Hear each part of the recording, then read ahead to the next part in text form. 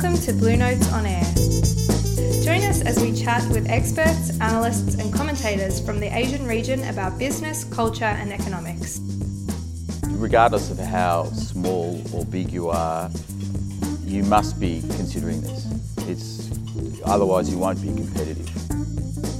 Today, we hear from an expert panel on how embracing digital can transform SMEs, including Blue Derby Pods Ride's Tara Howe, Xero Australia's Trent Innes, and ANZ's Guy Mendelson. Your host is Smart Company digital publisher Zoe Datner. We hope you enjoy the discussion. What's really obvious is digital strategy and improving your business are deeply intertwined. They're one and the same. Trent, you talk to small business owners about this a lot. What advice do you give them about embedding those things together so that you're naturally thinking about both of them at the same time? So we're at actually a really interesting time right now. So I think I've been on this journey. I've been running Xero for about almost 6 years now. So 6 years ago, we had to explain to people that we weren't a photocopy sales company, because that was basically where we started. And it's grown enormously since then. Of people have adopted more and more technology. But we're at a really interesting point right now where we're kind of going from a sense where it was a nice to have to a have to have. Everything's kind of converging to the point where small business owners or any company is almost not going to have a choice.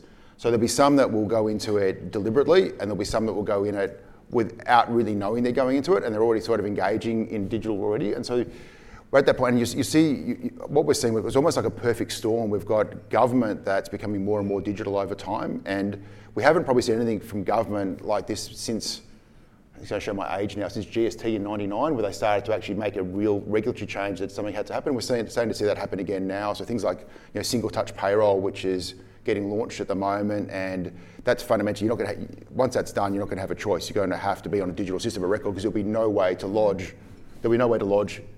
manually. So you'll have no choice. So then it's about how far you actually take that. So once you actually realise you're on the digital journey, how do you actually then help people understand what's possible on top of that? Mm-hmm. I think that obviously people who run their own businesses, and they may have started them as well, they're naturally DIYers, and they have, their costs are pretty tight a lot of the time. So with that personality type, natural DIYers, I noticed a comment in the report from someone that said, look, it was just easier to do our own spreadsheet to manage, instead of buying some big complicated bit of software. Guy, with those 4 digital mindsets, and with that in mind, that we're working against some very embedded sort of cultural behaviours when it comes to people who run their own business. What have you learnt by exploring all of this through those 4 digital mindsets?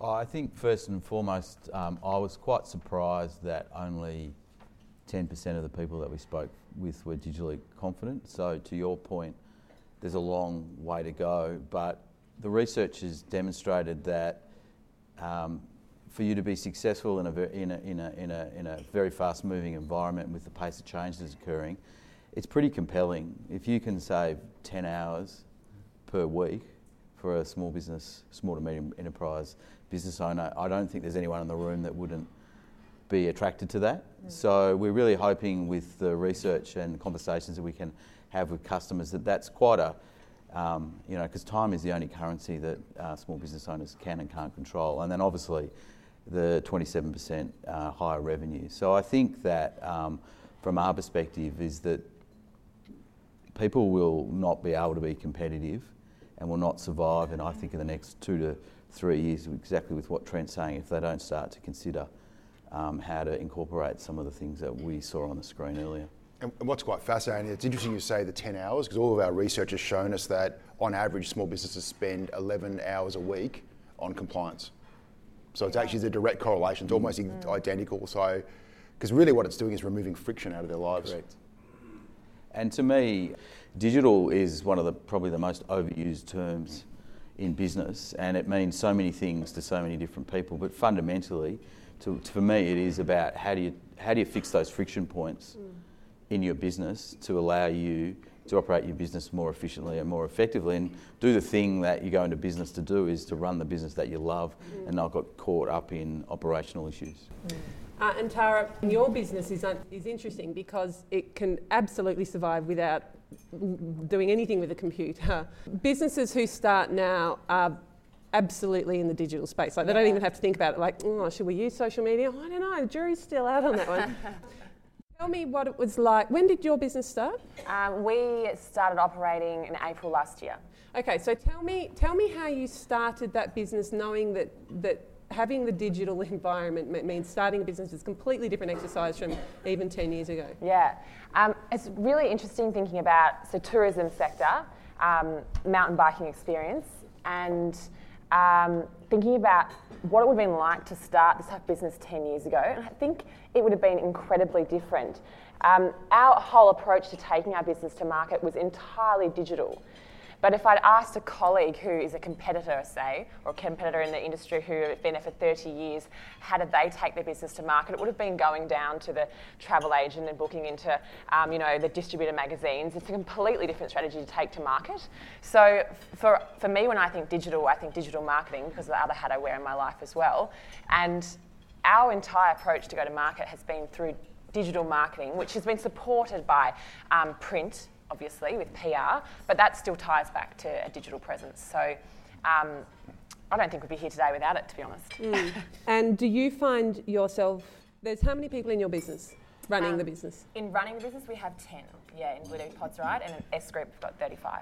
And how does digital permeate through the staff in terms of methodology and thinking and improving systems and so on? So it's interesting because our digital element of the business is very much to do with the customer. So went through their booking process. So we have to find them in the plethora of this world, and we find them through digital and then push them through their buying process. And you heard in the video, it's a really high involvement decision.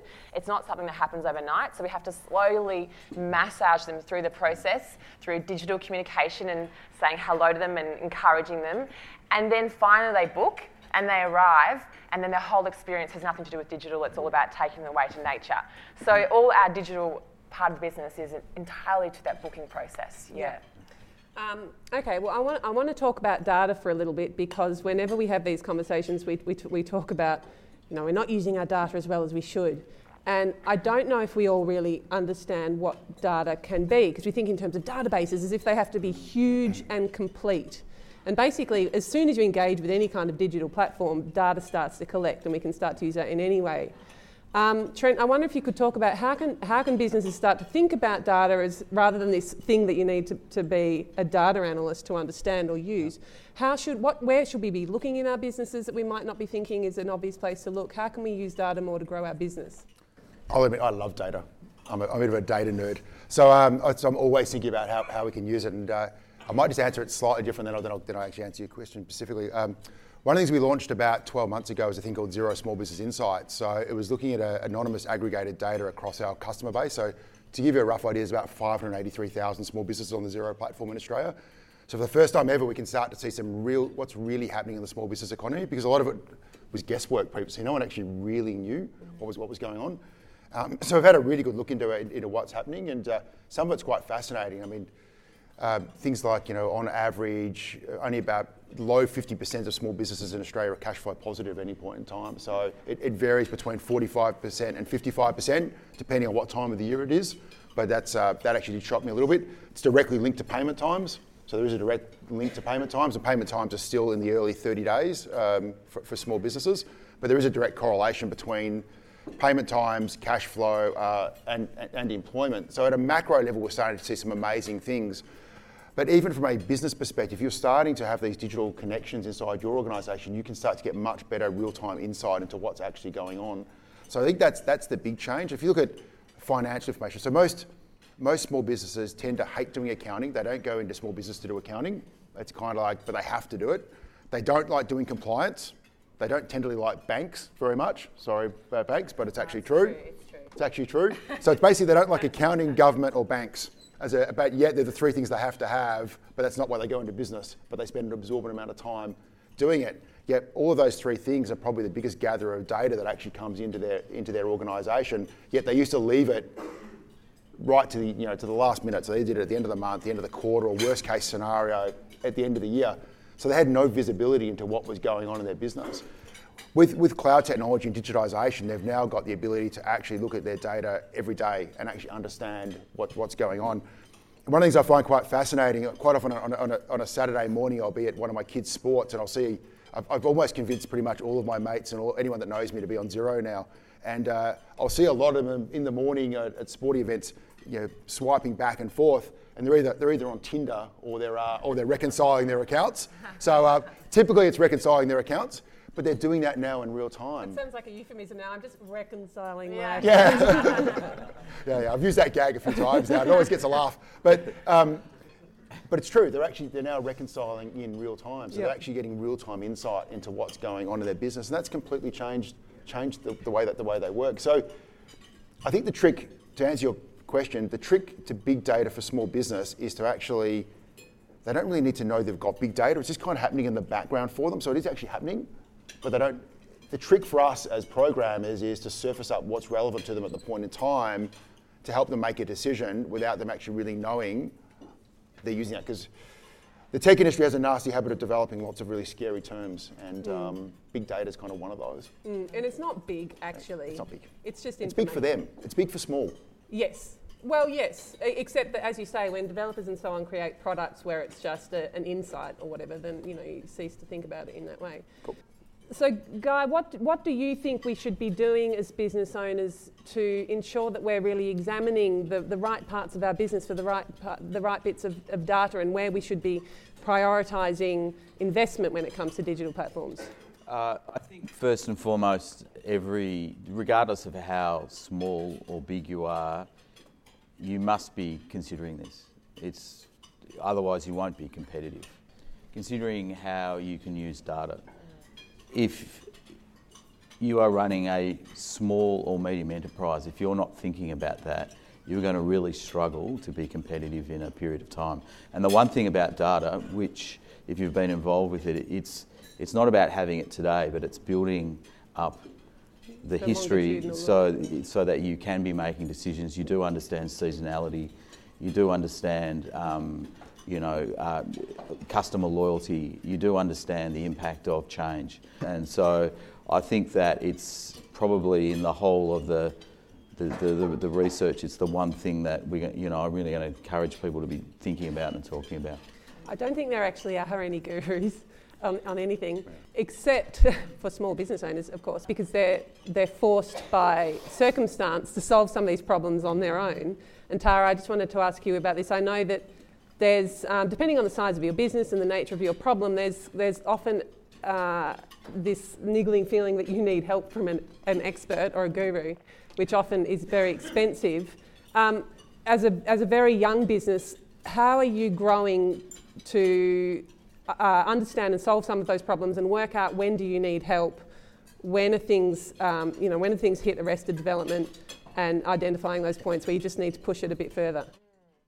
For us personally, I'm very lucky that I have Blue Pods Rye, but I'm also have a creative agency as well. So we do all our brand and marketing ourselves. So I can tick that box of getting that expensive help.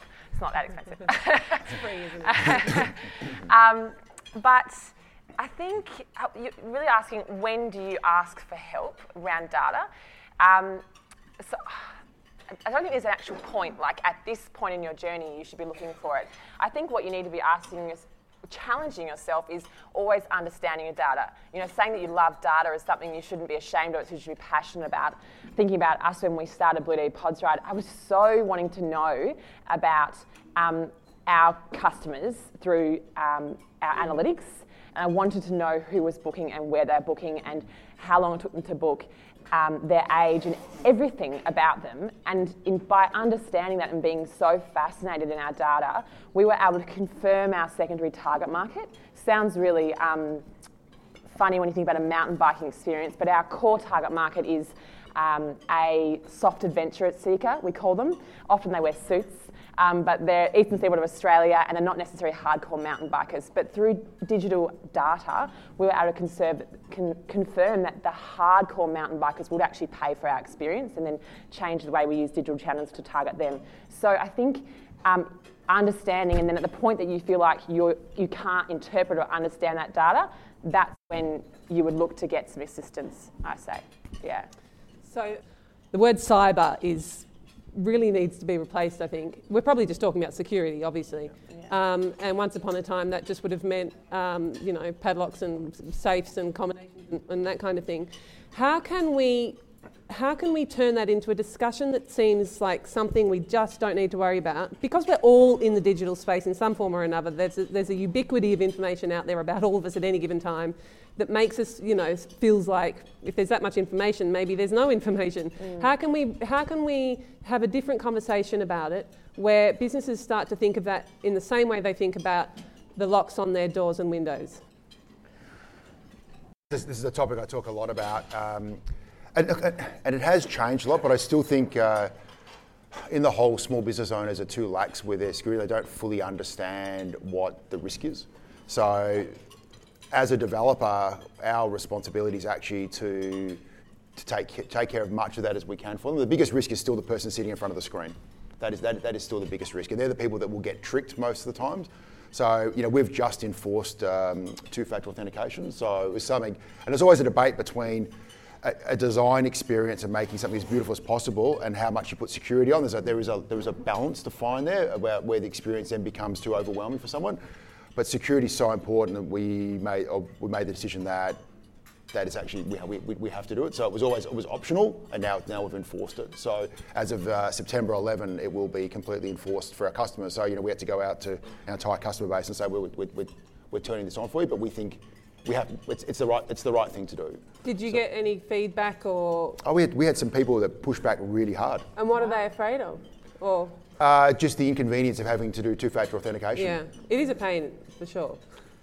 But you get used to it. But it's how you make that experience as beautiful as you possibly can. Yeah. And that's up to us to do that. And I think we've done the best we possibly can with that. And and we've got a whole lot of sophistication in the background that tries to protect people as much as possible. But the biggest risk is phishing of email accounts. That's the one. And that's and the criminals, and that's what they are criminals, are very sophisticated. And I think there's a massive amount of education that still needs to go on. I do think there's a brand issue around it about what we call it at the moment. So cyber security sounds like a problem that big business has.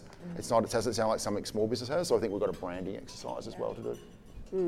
I think just furthering what you're saying there, Trent, you mentioned, and the report also mentions as well, that it's education and the person behind the computer is where a lot of the risk is. And I don't think, because it's branded, as you say, cyber security, it kind of sounds like this intangible thing and it's all to do with the computer. Yep. But I think it's a lot to do with the person behind the computer. And I think about S Group, our receptionist, Maddie, who's an absolute champ and all over cyber security, thankfully, is regularly telling us about the emails he'll have or things coming through enticing him from around cyber security. So I think that one of the recommendations in the report was to educate team members, and I fully support that. I think that's a really good bit of advice. Yeah. Yeah, so I think just to add to it is to have a prevention plan and to be talking about it all the time. And the prevention plan realistically needs to look at people, as Tara was just mentioning, your policies and your technology.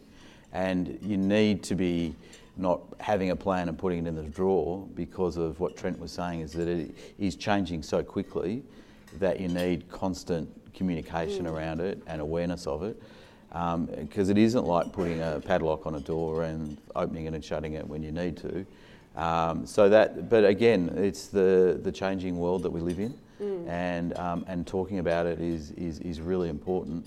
And the fact that only 55% of the people that we surveyed really didn't think about it or know much about it is a real concern. We have been talking and having functions with customers, and we'll continue to do the very best that we can educate and update. But you could come to us a function today, and by the time you've got back to your office, something new would have occurred. And so it is one of the major challenges facing not just business but the world moving forward. And there's also a lot of it'd be interesting, I don't know if we've surveyed this, but our cyber insurance is an interesting one as well. So we insure our buildings and our premises, but we don't actually, we're not necessarily insuring ourselves against digital risk. And there's a lot of great providers out there providing cyber insurance now, which is actually really reasonable, and I definitely recommend that to businesses as well. Yep. I read a really lovely line from a fellow called Jeremy Scrivens, who's a future of work consultant and theorist and futurist and so on. And he said on Twitter the other day, if you want people to embrace digital transformation, allow them to take the best of the past with them. I'm curious to get your thoughts on that. I actually completely agree with that. I think, and you've got to touch on that already, you've still got to have a great strategy in place, so that doesn't go away. You've got to have a great idea. It's just digital may help you amplify that quicker, or it's a different opportunity way to go to market. What does it mean in terms of Xero? Like if, what's the original, what are you taking from the past with you that... Well, accounting, debits and credits got created in the 1400s, so it hasn't actually. So we're actually not that modern, really. All we've done is Might look pretty. I probably shouldn't say that. Please don't quote that anyway. But basically, fundamentally, you've taken debits and credits is one of the oldest international languages of all time. That's what accounting is, and we've taken that and used a modern platform to make it easier, better, more beautiful. Yep. But fundamentally, it's still accounting, and you're still doing marketing. It's just a different mechanism about the way you go about it. But at the centre of all of this is still people. So the role we play in that might change slightly, but it's I get really. I actually dislike the word disruption because disruption has a negative connotation to it. And as soon as you see the word disruption, or people hear the word disruption, it has a direct correlation to I'm going to lose my job, I think. And that's, if you look at that from the outset, yet all the evidence we're seeing, and we can look at large data sets now, it's actually the opposite. So we know, for an example, for every additional app someone connects to Xero, it creates 20% of a new job, of a new full-time job. Mm-hmm. So actually, the more digital you are, the more people you're employing than people that are not. So it's actually the opposite, and yet there's a kind of a view that it's not like that. So people are still at the heart of all these things. So, and it's interesting. Technology doesn't disrupt; people disrupt, and that's always been the case. And I don't see that changing. What our jobs might be in the future might well be different, but that's always happened as well. There's not. If you look through history, that's always changed, and we adapt. We adapt really, really well. And we take advantage of these, and we create new opportunities on top of that. And that was the thing that your survey was showing very much, that the people that have actually adopted that have created new opportunities. So I think the best part we're taking through is what's always been there, which is people. Mm-hmm. I love that, taking people forward. And we have this little thing that we say way too much, is if we can find a way to win someone's heart, their mind will follow into your business. Bringing people forward through that process, absolutely, and into the future. And there's some that will embrace it, and there's some that will get dragged along for the journey, and that's always been the case as well. Is that there's always the early adopters, and there's going to be some that'll, some will come kicking and screaming, but eventually they'll go over the top. Yeah, and the early adopters, there's so much opportunity still in digital. I think to be an early adopter, in particular in different industries, there are so many that I see in particular that are still even considering the most simplest things. And there's so much opportunity to be still taken as an early adopter, I think. Yeah. I mean, the best part of my job is I get to go visit so many small businesses, and the amount of them that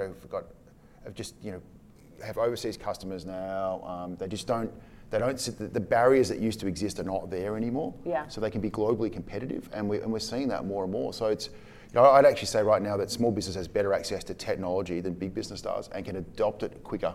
Way quicker. I mean, you can go on to the... That's what you were saying, Guy. Yeah. Yeah, I mean, it was only 2007 that the iPhone came out. In 2009, the App Store came about, and I think when they launched, they had 500 apps on there. There's now 2 million apps on the App Store, the Apple one, and there's 4 million on Android. And even look at Xero at a different scale, but there's 50,000 developers out around the outside of Xero now developing for small business.